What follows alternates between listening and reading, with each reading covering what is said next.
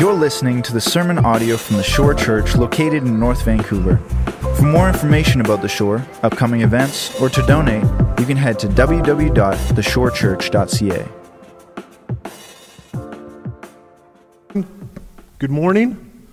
We're in our discipleship series going through the Bible today, and so we've got a lot of information we want to go over. This is going to be a little bit of a different kind of a sermon of sorts. We're going to hit a lot of the Bible, what it says about itself, but also some other things as well. And so as we get into this, I want to ask you a question. And the question is, have you ever tried to convince someone of something? I'm sure you have. I've been the convincer of many people, trying to convince, especially doing my youth ministry days, trying to convince people of eating slugs for $5, which I was pretty good at it, convincing them to do this, convincing people not to do with any money, just to do stuff. I convinced this one girl to jump into the ocean without any chance of changing clothes. I convinced her to do this without hours of changing clothes until she was completely wet before this fall retreat that we went on. Convinced people to go to restaurants or to watch a movie or excited about these things, and when you're the convincer. My volleyball team that I'm coaching right now, we won our first league game on Tuesday, and they all ran up to me afterwards and were like, "Jared, can we go to Dairy Queen and have some ice cream?" It did not take long for them to convince me to eat ice cream that's covered in chocolate. It's really easy to convince me to do so. So we went to Dairy Queen and we fellowshipped and had a good time. See, we have these opportunities to convince one another of all kinds of different things. Now this week, knowing that we're talking about the Bible, I was contemplating this idea of convincing because I've been a pastor now for over 20 years, and I'm just kind of watching, and I've heard many conversations about the Bible and how people are reading through the Bible and actually not reading through the Bible. And as a pastor, I've been trying to go, okay, how do I convince people to read this scripture, to read the Word of God? And I'm actually not shocked anymore to have Christians that have dedicated themselves to Jesus Christ, but yet have never, decade-long Christians, but yet have never read through the entirety of the scripture. And so again, it's how do we do this? How do we convince one another as followers of Jesus Christ to read this Word of God? And so I want to not only try to convince us as Christians that to remember that this is the Word of God, this is what it claims to be, but also the skeptic or the person that maybe be watching as they Google the Bible and maybe my face comes up. And so I want to take some external looks at what the Bible says. I want to take what the Bible itself says, and then what do we do with it for now. And so let me pray, and then we'll jump into this. And like I said, this is going to be a little bit different. Be a lot of kind of statistics, a lot of different things of what the world says about what the Bible is, and then we're going to look at what the Bible says about itself. And so I've been praying for you this week that you would get excited and fired up about daily devotion to this Word of God. And so let me pray for us. Jesus, I thank you so much for your love. I thank you that you are Lord, that you have come in flesh to walk on this earth, to die for our sin, to pay the penalty that we could not pay, to give us your righteousness, to transform and give us your righteousness that we might be reconciled back to the Father.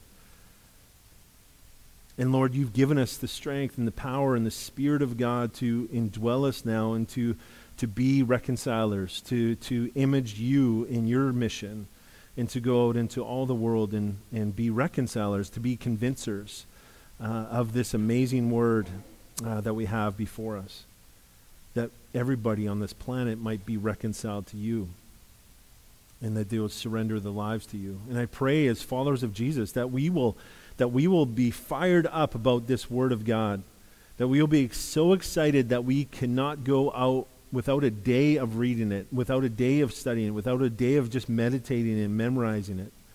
And so I pray that, Lord, that it will somewhat change from a duty to a delight for us. And so I pray this in your name, Jesus. Amen. Amen. Well, the 3 points I kind of listed for you already, and here they are on the screen. Is the Bible something we can trust historically? What does the Bible say about itself? And then what now? Like, what do we do with this information that is before us? So let me just kind of begin here. So this may seem like a small task to convince the church, to convince you that this is the Word of God.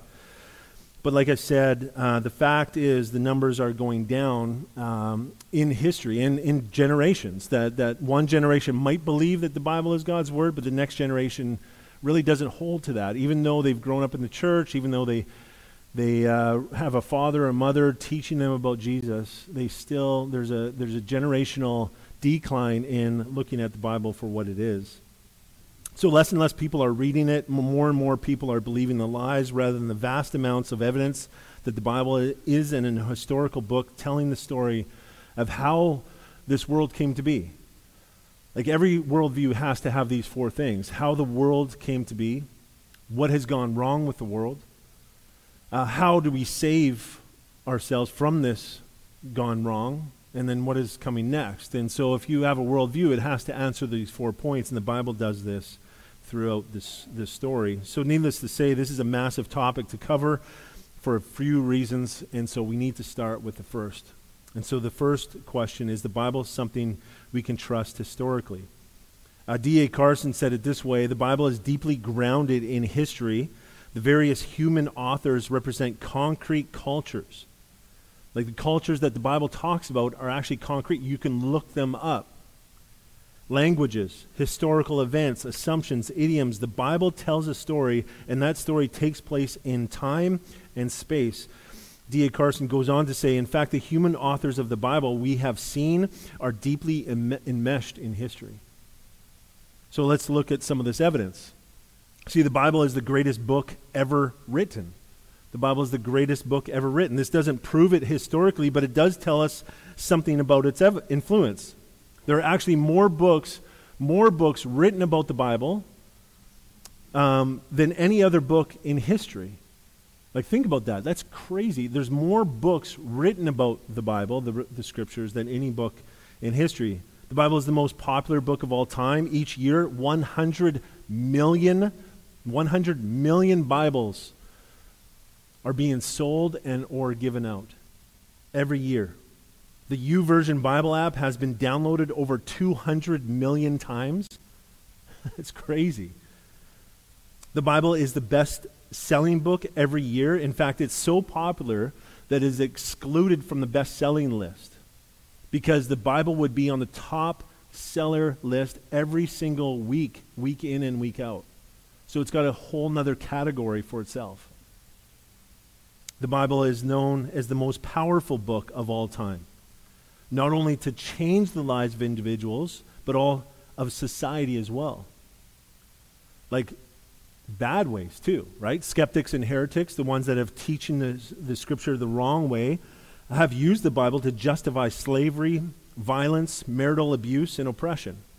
But the Bible actually changes these types of oppressive acts and man-made cultures by actually teaching against each one of them. The reformer William Wilberforce was driven by his evangelical Christian beliefs on the Bible and led the movement to abolish slavery in the late 18th and early 19th century. Martin Luther King campaigned for civil rights and racial equity, rightly using Scripture. Corrie ten Boom, the Dutch Christian who risked her life to help Jews escape from the Nazi Holocaust, held to the Scripture and its teaching on forgiveness and loving your neighbor, bringing hope and healing to many who survived and also hope and healing to many who persecuted the Jews. Most famously, her very persecutor, one of the guards in the concentration camps, she forgave. Why? Because the Bible told her to. It changes individuals. The Bible was penned by 40 different authors. Like, think of these stats are crazy. 40 different authors over 1,500 years. 1,500 years this book was put together. 40 different authors over 3 different continents. And these authors didn't know one another. It's not like this day where you could FaceTime one another or you could text one another. What did you say in your book? Maybe I'll match some of it. 40 different authors, 1,500 years, 3 different continents, and they didn't have the books They're penned sometimes hundreds of years apart from one another on a different continent. It's crazy when you start thinking about it and really, really thinking about it. Like, how did that look? You've got all these different authors writing a story in their context, in their culture, at the time of their history, all pointing to one coming Christ. It's amazing. This book is incredible. The Bible contains diverse writing styles: law, historical, poetic, wisdom, apocalyptic, prophecy, and narrative, just to mention a few. And like I mentioned a few weeks ago, textual criticism. Right? This is that idea of you take the original copy, you look at the span between the original copy and the first copy, and some of those things I mentioned a couple weeks ago where there's like 1,000 years from the original to the copies, and there's just a handful of copies. But then when you look at the New Testament, you have the original, and the span in between is very short, and you have 20,000 plus copies to look at the original and say, is there something different? Like, it's incredible. The gap is so short, in fact, that when the writings first appeared, you could actually question the eyewitness accounts. What I didn't mention is the prophecies mentioned in the scripture that are verified historically, archaeologically, scientifically, and logically. Because of the time gap between the Old Testament and the New Testament, there's a 400-year time gap. There's a quietness that took place from Old Testament to New Testament. So every prophecy has to be over 400 years old, from the Old Testament to the New. So in one of my readings, I found that there are more than 300 fulfilled prophecies just in Christ alone. 300 prophecies fulfilled in just one man. Remember, 40 different authors, 1,500 years prophesying of this one man, and 300 of them are fulfilled. That is crazy. So crazy that if you just take 48, and this is where I did some research, some mathematical research, if you just take 48 of the 300, that's 1 to the power of, or 1 to the 10 to the power of 157. It looks like that. If you just take 48, but there's 300, that's like incalculable. It's impossible unless it is God. 48 prophecies in one man, over 400 to 700 years difference before he was even born. It's incredible.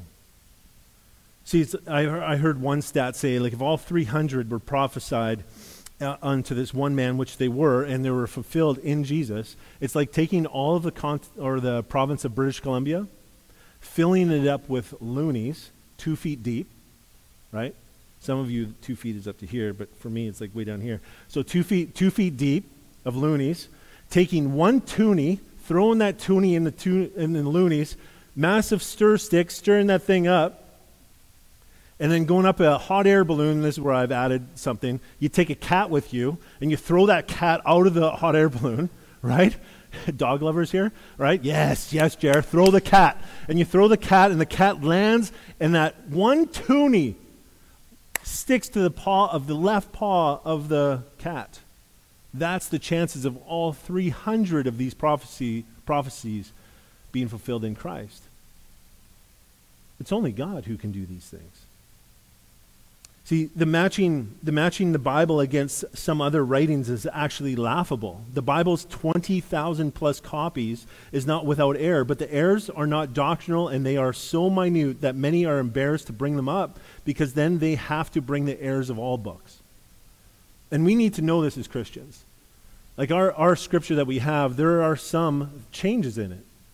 There are some things in it that we need to understand. It is not completely perfect in the sense that we looking at all the copies. Let me unpack this. So the errors of the Bible that we have. Out of those 20,000, there's 40 lines of discrepancy. 40 lines. And these 40 lines that we see in the discrepancy of the scripture are grammatical, some grammatical, but never changing the doctrine. Some dots and changes that don't change the doctrine of the scripture. And some actually added words that help translate the scripture into other cultures. So those are the 40 lines of differences in the 20,000 copies. Now, looking at other historical documents like Homer's Iliad, we have 1,700 copies. Okay, 20,000, 1,700 copies. The lines of discrepancy in those 1,700 copies, 1,750 lines of discrepancy. 20,000, 40 lines, not changing one doctrinal statement. 1,700 copies, 1,750 lines of discrepancy. It's laughable. It's laughable. Or Mormonism, starting in 1830, I won't spend too much time on this, but starting in 1830, there have been over 300 doctrinal changes. It's crazy. I have no idea, other than we have an enemy, Satan, that wants to confuse and distort people. Why would you hold to this? It doesn't make any sense. You got 300 doctrinal changes in 200 years? That's crazy. Compared again to the Bible, 20,000 plus copies, 40 lines of discrepancy, no doctrinal changes in it for 2,000 years. You got Buddhism, one copy, 1,700 year gap between the original, 700 year gap between the original. There is no possible way to know if that one copy is actually from Buddha. No possible way, because you've got no copies to back it up. It's one copy, one man's authorship instead of 40 men authoring it, and some women in the scripture. The Muslims and the Quran run into the same problem. One copy with a 300-year gap from the time of Muhammad. Again, no copies, no way to justify and to see the differences over the 300 years. Both of these religious texts come with many doctrinal contradictions within their own writings, making it a religion of culture and works rather than like Christianity, which is open to all the world to believe and put their hope and trust in Jesus, because Christianity, Christ ones, they're for all people. It's for all people. See, we could go on about the time gap, the fulfilled prophecies, the first-hand account, the historical documentation, and the archaeological findings which destroy any argument that the stories of the Bible are myth or fable.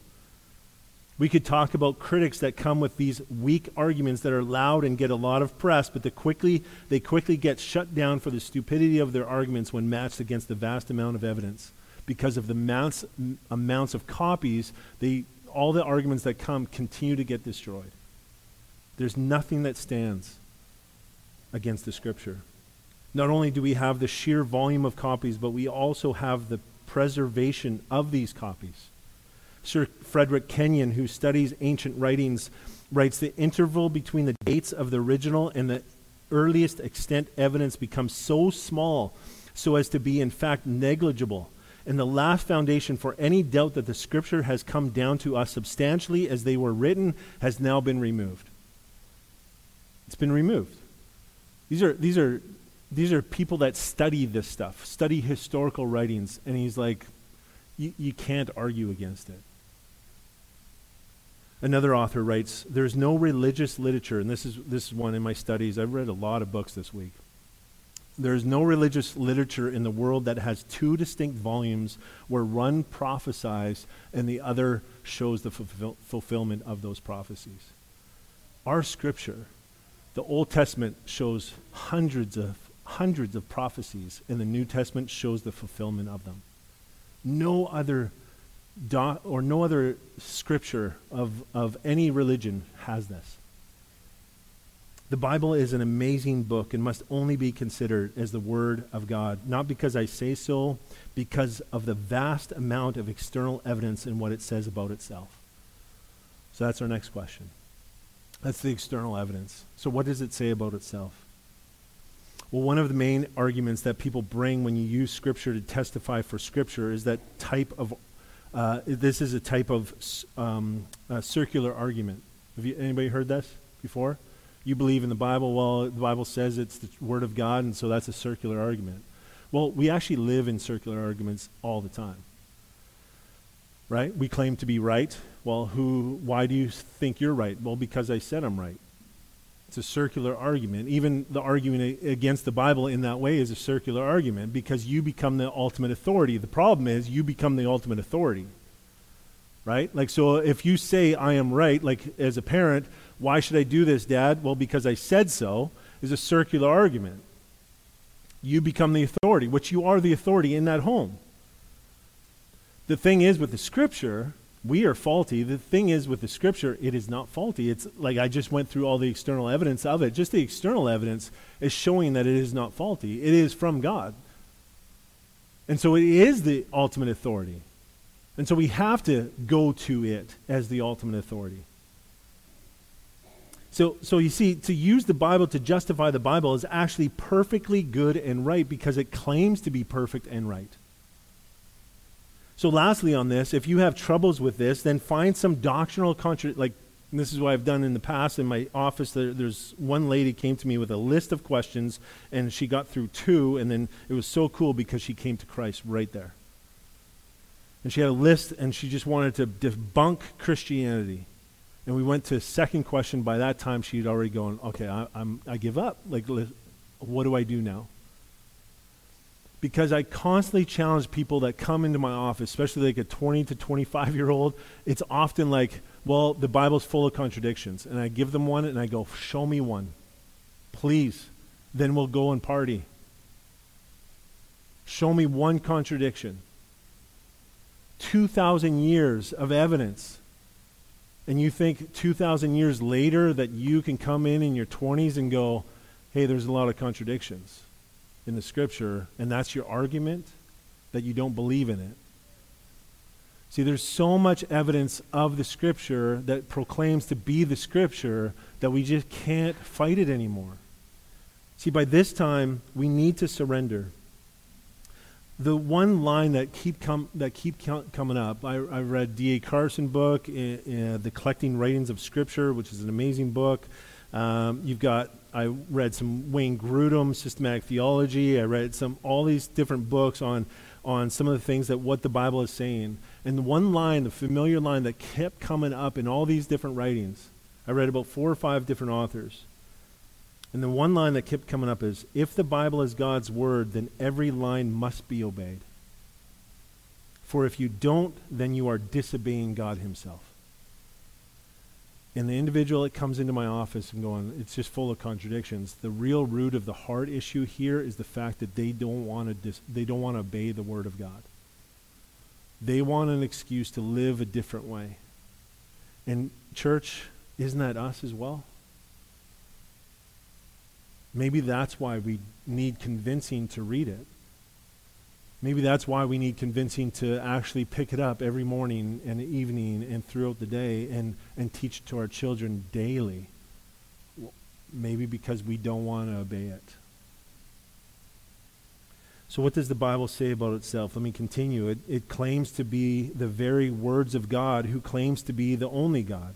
In 2 Timothy 3:16, it says, all Scripture is breathed out by God and profitable for teaching, for reproof, for correction, and for training in righteousness. It claims that the writings of the apostles are the words of God. The New Testament, Paul says it this way in 1 Thessalonians 2:13, and he's coming to the church of Thessalonica and going, and we also thank God constantly for this, that when you received the word of God, which you heard from us, you heard from our mouth, you accepted it, not as the word of men, but as what it really is, the word of God, which is at work in you believers. So when they wrote a letter and they penned a letter and gave it to the churches, they believed that was the word of God itself. The Bible is God in flesh. John 1:1 and 14, it says this, in the beginning was the Word, and the Word was with God, and the Word was God. Skipping down to verse 14, and the Word became flesh, and he dwelt among us, and we have seen his glory, glory as of the only Son from the Father, full of grace and truth. The Word sustains and gives life. Matthew 4:4, man shall not live by bread alone, but by every word that comes from the mouth of God. Psalm 33:6 says, by the word of the Lord the heavens were made, and by the breath of his mouth all their host. The word is light. Psalm 119 verse 105, your word is a lamp to my feet and a light to my path. The Bible claims to be the greatest treasure, Matthew 13:44, a sword sharp enough to cut to the soul of man. And we can all testify to this, can we not? Like when you've surrendered to Jesus Christ, you've been cut deep by the sword, the Word of God, the Spirit within you. And we can testify. This is part of our testimony. To be without error in Deuteronomy 32, to be sufficient, 2 Corinthians 12:9, and to never be moved, to be unchanging, down to the smallest iota in Hebrews 13:8 and Matthew 5:18. A word that sustains life and speaks life into existence. A word so powerful that man's wisdom doesn't compare. A word that is never to be added to and taken from, or promises of plagues will be placed upon that individual. And the word that gives the very reason and purpose for existence that all humans long for. The Bible itself affirms its truth and its godliness. This is the authority of Scripture. Psalm 19:9 and 10 says, "The rules of the Lord are true and righteous altogether. More to be desired are they than gold, even much fine gold, sweeter also than honey and drippings of the honeycomb." This is how we are to long for the word. David also pans the different, just come into mind, it's like I'm like a deer that pants for the living water. Like, do we pant for the living water of the Word of God? The Bible is so life-changing and precious that many have lost family, experienced pain and suffering, and lost their lives because they wanted to so desperately to help others see and hear about its worth. They're losing their lives. They're going through pain and suffering. They're getting beaten and persecuted and dying from flames, from burning up. We have the Puritans, the apostles themselves, all dying. Why? For the testimony of the Word of God. To convince other people. Not to go to Dairy Queen, but to read the very Word of God that we each have. Can you imagine living like this? Like if we actually believe this stuff.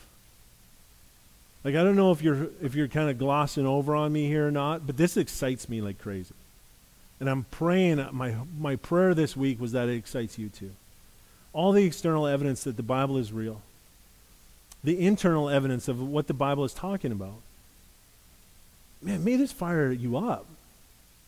Like if we have the Scripture, and actually it's God's Word, wouldn't we carry it with us always?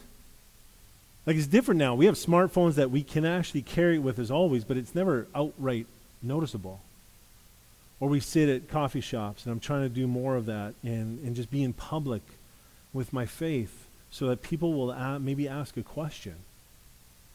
Because, man, I want to give them an answer. And even being bold enough to actually go over to another table and actually go, hey, have you ever read the Bible? It's the greatest book in the world. Man, if we truly believe that this is the Word of God, wouldn't we act like this? Wouldn't we live a little bit crazier?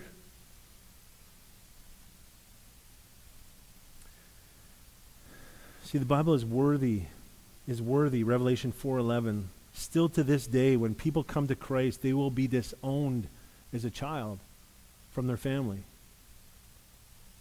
We have people on this planet right now, coming to Christ, and their whole family will disown them. The Word of God is transformative. It changes you. Look at 2 Corinthians 5:16 and 20. It's on the screen there. It's going to be 2 slides long, but listen to this. Take notice of this. And I prayed this already to start us off. From now on, so now that we know the Bible is the Word of God, external evidences, internal evidences, and we're going to continue on. From now on, therefore, church, not just church here, but church in this world, we regard no one according to the flesh. Even though we once regarded Christ according to the flesh, we regard him thus no longer. Therefore, if anyone is in Christ, if any of you are in Christ, he is a new creation. The old has passed away. Behold, the new has come. All this is from God, who through Christ reconciled us to himself and gave us the ministry of reconciliation. Now hold on there a second. Christ came down to reconcile us to the Father. Now we don't use that word oftentimes in the day and age, reconciliation. Sometimes we do, but if you're a kid, sometimes it's forgiveness. Sometimes I had a bad relationship with this person. Now it's made new. It's made fresh. We're back together. We're hanging out together again. This is essentially what has taken place here. Christ came down because our relationship was horrible between us and the Father. And Christ came to bind it up again, to make it new. And he did this by paying and suffering on the cross and shedding his blood for each one of us for our penalty, that we might be good again with Christ, with God the Father. So we have this. Christ reconciled us to himself and gave us now this ministry. What? Hold on a second. He gave us the ministry of reconciliation. That is, in Christ God was reconciling the world to himself, not counting their trespasses against them, and entrusting to us the message of this reconciliation. And here's another therefore. We are ambassadors for Christ, God making his appeal through us. We implore you now, on behalf of Christ, be reconciled to God. So hold on a second. Christ came down to reconcile, to pay the penalty of our sin so that we can have the right relationship again with God the Father. And then he goes, friend, you have that ministry now. You have that ministry to go and forgive your neighbor and to love on your neighbor and to tell them about Jesus Christ, to share the good news of Jesus Christ, to reconcile your neighbors to the Father, to help them see the Bible is the Word of God, that Jesus was a historical figure that walked on this earth, that he proclaimed to be God himself. And he's given me this task to reconcile us back to the Father. So first we need to recognize our sin. We need to confess our sin to Jesus Christ and to see him as the authority, to see him as God, who he claimed to be. Would you give your life to Jesus today?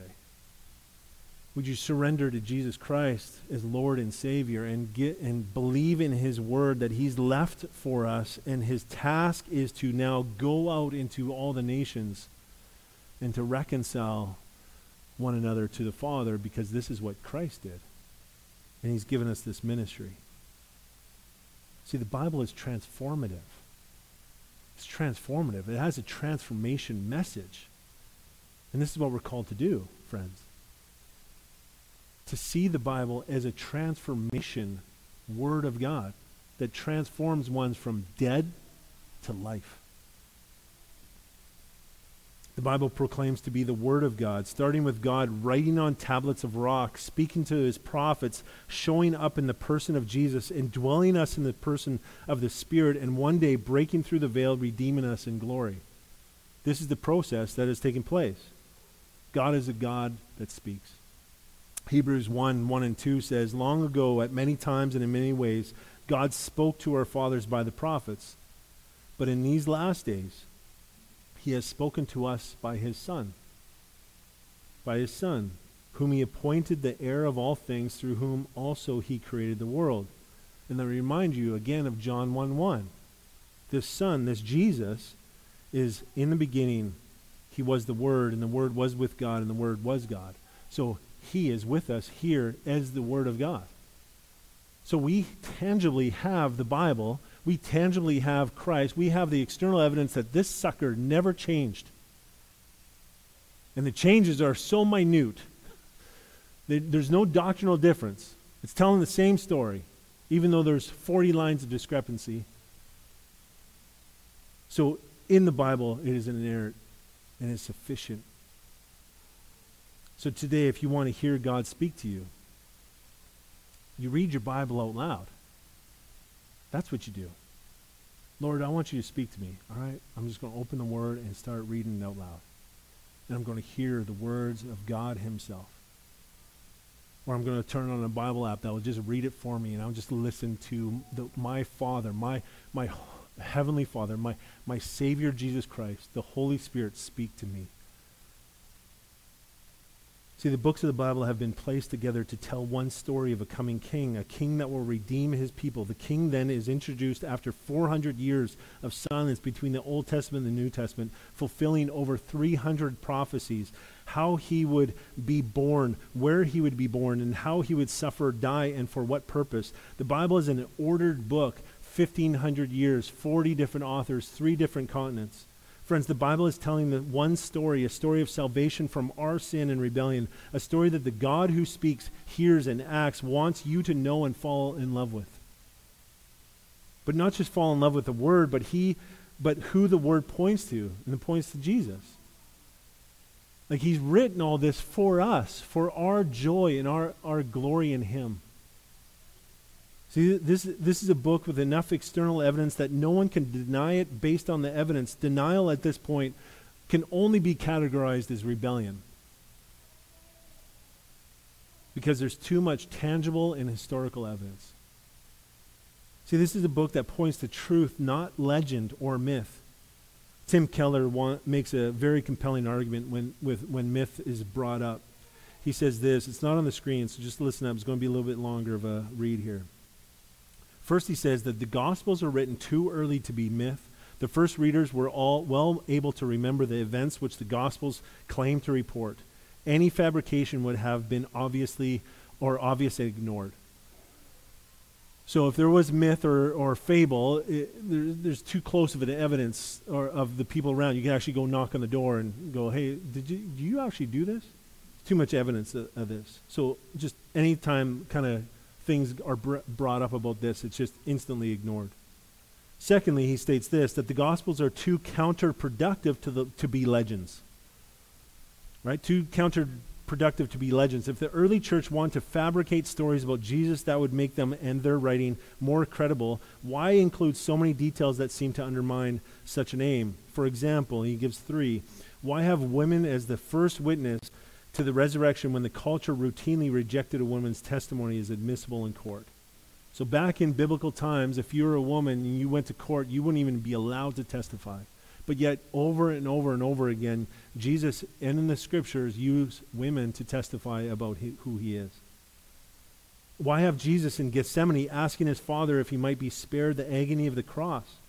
Is that the sort of thing you would expect from a fictional triumphant hero? You never see this in the Quran. You never see this in other writings, religious writings. They're always like unstoppably perfect. And it's amazing. And Jesus is perfect here, but he's like asking the Father to take away this pain. And why make the apostles appear so laughably slow to believe Jesus? Why make Peter, one of the most prominent leaders in the early church, appear so cowardly unless it was what actually happened? And then thirdly, Keller writes, the Gospels are too detailed to be legends. I found this one really interesting. See, they're packed full of tiny, apparently innocuous pieces of information that make no sense unless explained as eyewitness details. And he goes on to say, he says, remember that the modern novel form wasn't around until about 300 years ago. So this level of detail in an ancient document would be completely unprecedented for a fictional story. Again, there's so much evidence that this is the Word of God. The author C.S. Lewis, professor of English literature at both Oxford and Cambridge, conclude, again, if you're a professor of literature, all you do is read and study writings. And he says this, I have been reading poems, romances, vision, literature, legends, and myths all of my life. I know what they are like, and I know none of them are like this. None of them. The Bible is different. It's different, externally and internally. So what now? What do we do now? Like, what do we do as a church, as a body, as a family of God? What do we do now? When we come to the Scripture, when we come externally and look at all these evidences, which is just a bunch of stats put together, but man, they sure back our faith, don't they? I know it backs mine. I was so encouraged this week reading all this stuff, and I encourage you to do a deep dive into this stuff as well. Like, it's all there. It's really easy information to find. And man, it's so good to just renew your faith, and the word that we have is so sure and trustworthy. And so what do we do with it? And we would fail miserably if we walked away and just not done anything. And challenged ourselves, and it kept one another accountable in our community groups to go, how was your Bible reading this week? Like actually asking each other, knowing that you're going to be asked as well. And man, as your pastor, I want to shepherd you well, and I want to do accountability better as a church. Like I've gone to church all my life, as much as I can remember. I know my parents said my first 5 years we went to church. Don't remember any of those years. But after 5, I remember being at church all the time, sweating like crazy when I was a little kid, tie like sideways, buttoned down to here because I was so sweaty, hanging out in church, playing with my buddies. And I loved it. But what are we going to do with the Bible? What are we going to do with the Word of God that is transformative? And keep each other accountable in this. How are we going to walk in this? See, we can continue to be complacent. We can continue to just kind of keep our Bible on the shelf and let it get dusty, or we can actually open it and set times for it. I have a friend in this room that wakes up at 5:30 and reads the Bible and then goes and works out.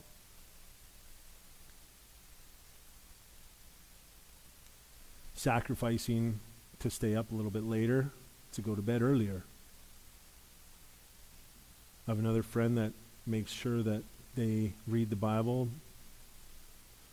before their coffee.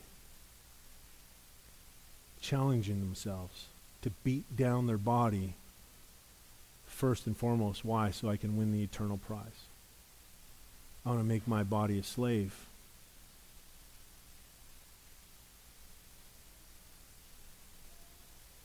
Or we can humble ourselves. We can continue to humble ourselves, seek forgiveness for our past slothfulness, and surrender our lives to the devotion of hearing the Word of God, reading the Word of God, studying the Word of God, memorizing the Word of God, and meditating on it.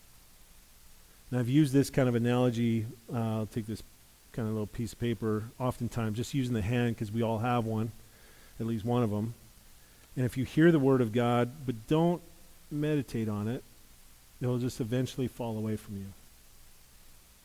If you read or hear and study the Word, or hear and read the Word of God but never meditate on it, it'll eventually fall away. If you read it, hear it, study it, but never meditate on it, it'll eventually fall away. So we're called to also memorize. But if you memorize Scripture, I've memorized a lot of Scripture, but yet I can't recall it because I have been complacent in meditating on it. So that meditating on it is like one author puts it, meditation like a mumbling. It's a mumbling to yourself constantly, out loud.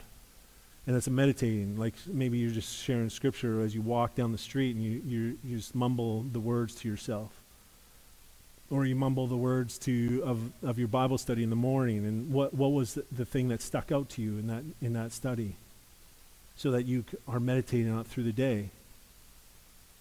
And I challenged the kids this morning before we did all the setup, and I prayed, and we read through 1 Corinthians 9:25 and 26, and we were talking about like how we want to run the race for the eternal prize, and there's people that run the race just to get a prize. And it's useless. Like we read through Ecclesiastes and studied through Ecclesiastes. This eternal prize, or this prize that we run the race for, is just a wreath or a ribbon or a medal. But man, we as Christians, we get to run a race for where? To win the eternal prize of heaven. The eternal prize of Jesus Christ, who came and paid for us. This is the eternal prize we long for. So let's hear, read, study, memorize, and meditate. D.A. Carson writes it this way, and I'll close with these quotes. The aim of thoughtful Christians, after all, is not so much to become masters of Scripture, but to be mastered by it. Be mastered by it, both for God's glory and His people's good. He later writes, because the Bible is God's Word, it is vitally important to cultivate humility as we read it, to foster meditative prayerfulness as we reflect and study, to seek the help of the Holy Spirit as we try to understand and obey it, to confess sin and pursue purity of heart and motive and relationships as we grow in understanding. And failure in these areas may produce scholars, but not mature Christians. See, the goal is to move from the duty of reading the Scripture to delighting in it. It does start oftentimes as duty, but may it move from duty to delight. Let me close with Revelation 19:13. I've shared the gospel a few times as we walk through this, but Jesus came to pay the penalty that we deserve, and that penalty is death. He had to shed his blood for us that we may not have to shed our blood for our own sin. And that's completely unfair. He paid our penalty so that we didn't have to pay it before the Father, and he did it on the cross of Christ. And then that great transformation took place where all of his righteousness went on to us and all of our sin went on to him. And Revelation reads it this way. He says he one day is going to come back, and he is clothed in a robe dipped in blood, and the name by which he is called is the Word of God. It's the Bible that we have in our possession. And man, may we get excited about reading it this week, in the weeks to come, in the months to come, in the years to come. Let me pray. Jesus, I thank you for your word. I thank you that it is rich, that it is historical, that it is true and trustworthy. Lord, I thank you that you are unchanging, and that you just show your unchangingness within your own Scripture. And so I just pray, Lord, that we will get excited about the Word of God that we have, that we tangibly have, that we can have in our hands daily, that we can read and study and grow in it. And Lord, that we will be challenged today, if we are those people that have never read the whole Bible, that we will be dedicated to then now read it. Not feeling guilty or condemned, but Lord, not allow shame or the enemy's tactics to discourage us, but Lord, that we will set those aside, that we push those aside and actually go, you know what? It's okay. I just want to now change.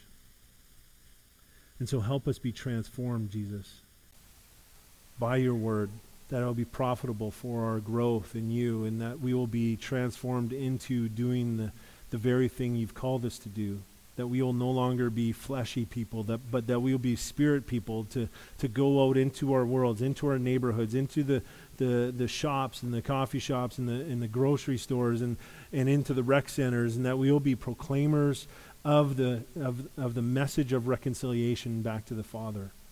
And that you are that central piece of that story, Jesus. And so help us be proclaimers of you as we read and study and memorize and meditate. Lord, help us be faithful. And I pray this in Jesus' name. Amen.